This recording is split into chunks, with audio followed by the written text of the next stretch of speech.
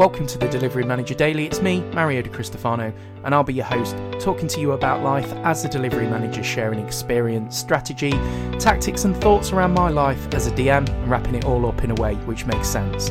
I'll talk about agile transformation, some of the work that I do, and I'm interested in talking to fellow DMs to share their experiences too, maybe as podcast guests or getting involved in the conversation on Twitter at DM_daily. If you want to get involved, get in touch and I'll get you on the podcast if you're a DM or you're getting into the industry. Hopefully this podcast will be a useful listen. But thanks for listening and enjoy the episode. Hello and welcome to this episode of the podcast where I want to talk about change and just some reflection really on what I'm doing at the minute. Going through a really tough sort of set of projects where change, behavioural change, people change is important. Going back to basics and really trying to pull in all those core Scrum skills and thinking about a foundation that I recommend any Scrum Master considers in terms of when they're trying to facilitate change. And what I've learned, and it's been a reminder that regardless of the project, and regardless of whether it's a technology-focused project or a transformational change project, there's something that I've been reminded of to fall back on in terms of core approach. And I think you can apply this to pretty much any project. And if you're a Scrum Master, I thoroughly recommend you think about this. You may have heard of John Kotter, and he's a professor of leadership, fairly well known in business and consultancy, Harvard graduate, author and founder of the Kotter International, which is this management consultancy firm, I think based somewhere in Seattle. He's a thought leader in business, leadership and change, and if you search for John Kotter on the internet, you'll know who I'm talking about. Not to be confused by Dr. Oetker. I don't know why I got those two confused. Dr. Oetker's the yogurt guy, right? But yeah, not to confuse the two. John Kotter we're talking about today, and we're talking about change. And what was interesting, I was talking to a colleague recently. All these podcasts seem to stem from conversations that I have with colleagues, which is really good. Is this 8-step process for leading change, and it's a really well-known, if you've done any kind of change or transformational work, it's a really well-known pathway of change. And as I was reading through it again, just as a reminder, really, I was talking about how difficult it is to get organisations to change and the benefits of maybe aligning some of that change to this model, as it's fairly well known and a well-trodden path. I was thinking actually that you can apply this to being a Scrum Master and actually apply it to every element of a project if you're a delivery manager or a leader. And I'm starting to, as I distill and hone my craft even more, really have this kind of sort of playbook that I stick by. And I've noticed that the more I stick to it, even though obviously you've got to be flexible in life, but I apply a certain set of things to every project that I do these days, and I've noticed that the projects seemingly go pretty well. So what I want to try and do is talk about some of these things that I do, and this is one of them. So the 8-step process for leading change, I'll include a link in the podcast description and also on the associated blog post. But the 8 steps, and we'll briefly talk through them, is create a sense of urgency. So what do we mean by creating a sense of urgency? This is helping others kind of see the need for change. And this is by being bold and aspirational. And I always talk to my clients and colleagues and peers about being a storyteller, an orator, and being able to talk through and present why we are doing what we're doing. And a lot of people can't. And as a Scrum Master or a delivery manager, it's really important that you develop that skill. I do this podcast in part, not really as much for the podcast itself, but more also to help me get better at talking and speaking and presenting. And I think it's really powerful as a leader to be able to have and create not only that sense of urgency, but make sure that people are clear on what they're doing and why. So the second part of the change model is build a guiding coalition. So you need, if you've got a group of people with all its own ranks and hierarchy, you need to be able to guide and coordinate it, communicate the activities of almost this army, right, in effect. And what this means really is making sure that if people if you want people to do what you need them to do as a team or a Scrum team, they need to be clear on the vision, mission and purpose. So even though they might not agree with you, they need to at least understand why, and you'll get a much better yield and a much better likelihood of the team working together. Again, it's that linked very much to number one. It's that being that front man of a band, which is the terminology I use, to get people working in the same way and understanding why that they're working that way or why they need to. Point 3 in the 8-step model is forming a strategic vision and initiatives. So this is, again, storytelling and communication, talking about and clarifying how the future is going to be different from the past or where the team is working now, and how to make the future a reality through initiatives, planning, and being that good delivery manager. At the start of every project, I've really noticed that everyone gets straight into doing the do, and there's not a lot of time spent up front. Even though in consultancy we do this notion of like discovery where we find stuff out, but there's not often I see in planning other than my own where there's that opportunity to tell that story and to do this strategic communication of here's who we are, here's why we're doing what we're doing, here's the case for change, here's the benefit of doing what we're doing and how that will impact the future, and here's the risk if we just stand still and do nothing. Point 4 on the 8-step model is enlisting a volunteer army. So otherwise, I tend to call this like lighthouse projects, or you need people to be able to champion what you're doing, to champion the cause. They need to be bought in and they need to understand it to help. This is more important if you've got bigger, more dispersed, disparate and larger teams too. Making sure that people volunteer for that cause and change and get them on your side to help facilitate and communicate the change. So we talked earlier in that you need people to understand the why, even if they don't agree. If they're in the team and they've got to do a thing, at least ensure that they understand why. But you also want champions, because as opposed to just dictating from one mouth, you want others to be able to narrate the journey that the team needs to go on. And again, what that does is help minimise sort of conflict and resistance. So enlisting a volunteer army, which is getting people on side and having the skills and capability to get people on side, I think is a really important skill in the Scrum Master arsenal. Enable action by removing barriers. This is a classic kind of Scrum Master responsibility. You're there as this servant leader to remove blockers and impediments, but also by removing more operational or political or communicational barriers too. And it can just be inefficient processes, but it can also be things like hierarchies and flattening them, or at least working within them, and giving the freedom necessary to work across silos and kind of really be able to generate real impact. So your job as a Scrum Master or a leader or as a DM is to be able to enable action by removing these barriers and actually doing it, rather than just accepting that these things are in the way, because the team will look for reasons to kind of not go ahead or be paused. And in the previous episode, we talked about scrumbling, and some of these things that we're talking about in this podcast, you can go through during a scrumble, these kind of 8 steps to thinking about what you want to do to facilitate change. So on to number 6, generating short-term wins. So this is the Lighthouse project, and this is classic change management. If you're going to change something big, start with something small, make it really visible, really noisy, create this lighthouse project that people look at and go, wow, that is great, I want to do that, or something similar. And you create and pollinate across the organisation this desire to change, because you've seen this almost like keeping up the Joneses mentality. Now, I've seen this in a project that I've been involved with before, and we were, and I'll obviously not talk about the client who it is, but I'm sure a number of you listening will know exactly who I'm talking about. Went into a really complex old waterfall style organisation, big monolithic oil tanker of an organisation, resistant to change, didn't want to change, worked in waterfall, recognised that broadly things weren't working, but still all the kind of classic problems, the greatest hits of operational problems were there, from siloed working, the teams not knowing what the other teams were doing, and this was mission critical. These projects that they worked on potentially had the risk to impact human life.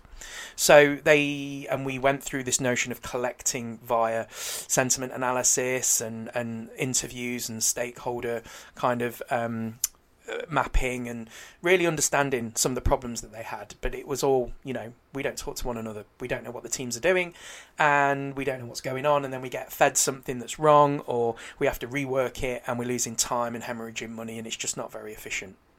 So as a consultant coming into that, after time learning that what we probably need to do, just introduce them to Agile, and we'll start slow and soft with Kanban. Keeping things visible, getting stuff, getting stuff on a board and getting them swarming around it as a team would really help. But trying to implement that at scale immediately was impossible. So what I did was got one team of about 6 or 7 people. And without saying anything to anyone or communicating anything to say this is what we do, we went into it. It was an open plan office, and we got round a set of filing cabinets, and we got some stick-on drawing kind of paper that you can adhese to walls, and we got all the post-it notes and stickers and marker pens. And as a team, we put together a Kanban configuration that was suitable for that team. So it's a little bit more advanced than to doing done, but it kind of covered their work and their kind of workflow. And we stuck these posters up, these Kanban posters, and we started everyone kind of distilling their work and putting the backlog on the board. And we did this over a couple of days. We were noisy about it. There was post-it notes and stationery everywhere, and everyone were kind of looking at us thinking we're a bit mad. And we got these Kanbans on the wall. And the second day we did a stand-up. We did a public stand-up in the morning, 9:15. The office was open plan. We were quiet, but we did the stand-up, and you could see everyone looking at us going, what are you doing? And we did it that day, and we were going through with that individual team their kind of refinement of the Kanban process. So it dragged on the first day because people couldn't be succinct, and that kind of happened for the first few days. And then they started getting better, and it started getting more succinct. And after 2 or 3 weeks, consistently and publicly doing that, we started to have this real buzz about us, and the team were quite happy that they had this nice workflow and they could see work in progress and started to really understand how Kanban helped.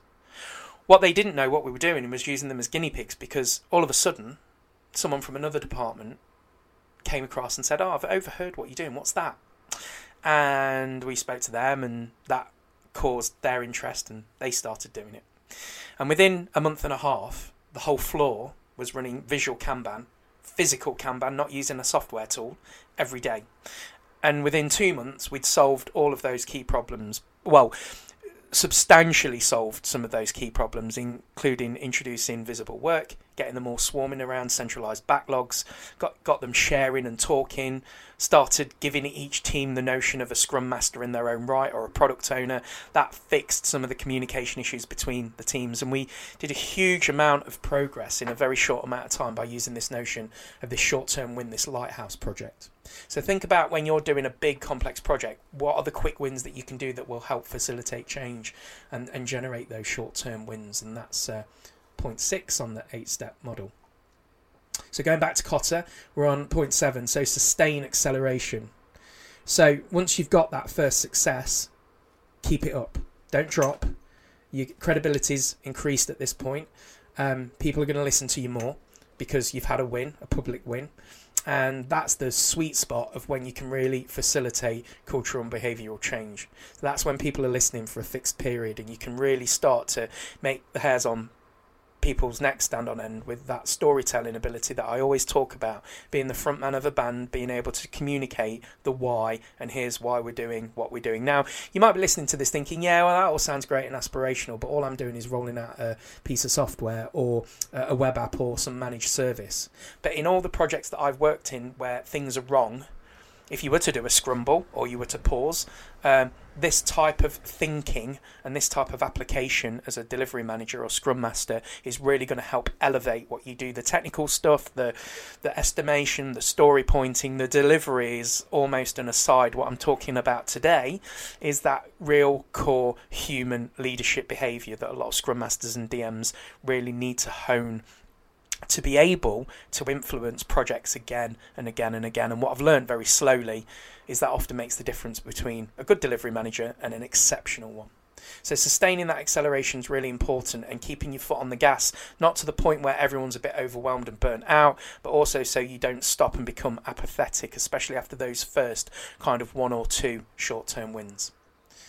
And then the final point on the 8-step kind of model for change is the institute of the change itself. So articulating the connections between kind of the new behaviours and the organisational success, and making sure they continue long after kind of the consultants have gone, and making sure that those changes are strong enough fundamentally to replace old habits. So a good classic example of that is, consultants will rock up for a fixed period of time within a client site, and they'll sprinkle a little bit of consultancy dust, and there'll be a bit of change, and it might be a bit of noise, and meanwhile long-standing, long-term embedded employees and stakeholders will go out with just another consultancy firm. And we've seen this in the minute that the consultants go, that those bad behaviours, or the very reason that the consultants were brought in the first place, they kind of creep back in, and before you know it, nothing's changed. The business has hemorrhaged a load of money on expensive consultants, and materially nothing's really happened. So you've got to create this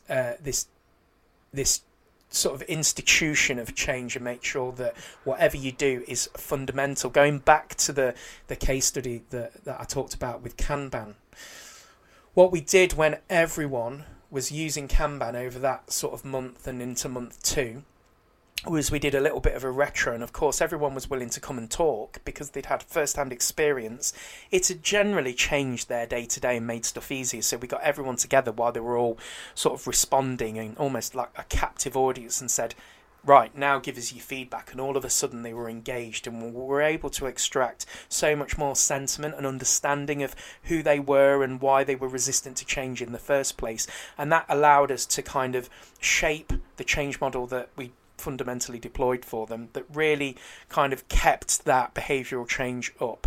So alien was the bad behaviour in a relatively short period of time that you then get that sense of satisfaction that I know, going back into that company today, some of the changes that they've done now in the agile kind of workflow space was based on that lighthouse moment of, crikey, we could have been doing this years ago. And it was something so simple, and I talk about it in the various talks that I do.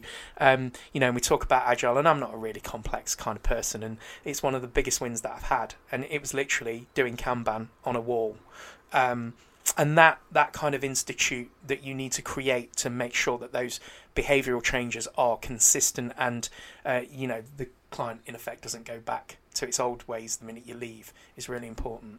So whatever you do, make it tangible. Use evidence. Empiricism is really important, and we talk about that in Agile and Scrum anyway, making sure that everything you do is based on data, and getting people to understand that those decisions are made not just on gut or feel, but they're made on data and reality too. So that institute change is a really important part of the Kotter 8-step model. So let's just go back then and just quickly go over all of them, and as you as a delivery manager and a Scrum Master, thinking about this 8-step process that you can deploy just in everything that you do, especially when your project's going a bit south, and that's what the next few podcasts are talking about.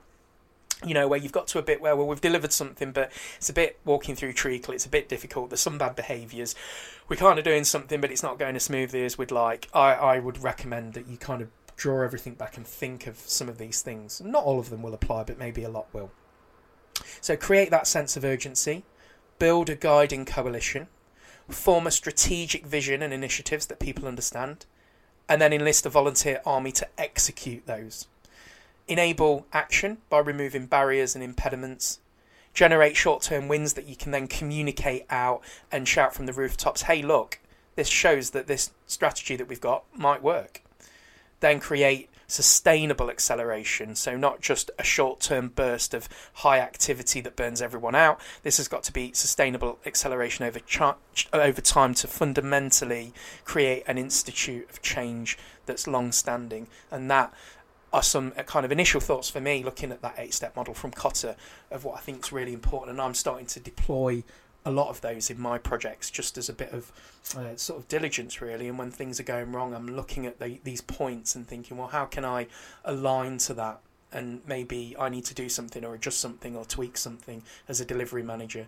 But I always think of this kind of 8-step process, and it's really helpful. I do a lot of transformational change projects, so it's massively relevant. But even if you're just delivering software or managed service and you're a DM or a Scrum Master, think about Kotter's 8-step process for leading change. Thanks for listening to episode 22 of the Delivery Manager Daily. In this episode, we talked about Kotter's 8 steps for organisational change and using that if you're a Scrum Master or a DM as pillars of alignment in your own projects, especially if they're not going quite right. If you want to get involved in the conversation, join me on Twitter at DM_daily. Don't forget to follow me too. Other than that, thanks for listening. Talk to you next time.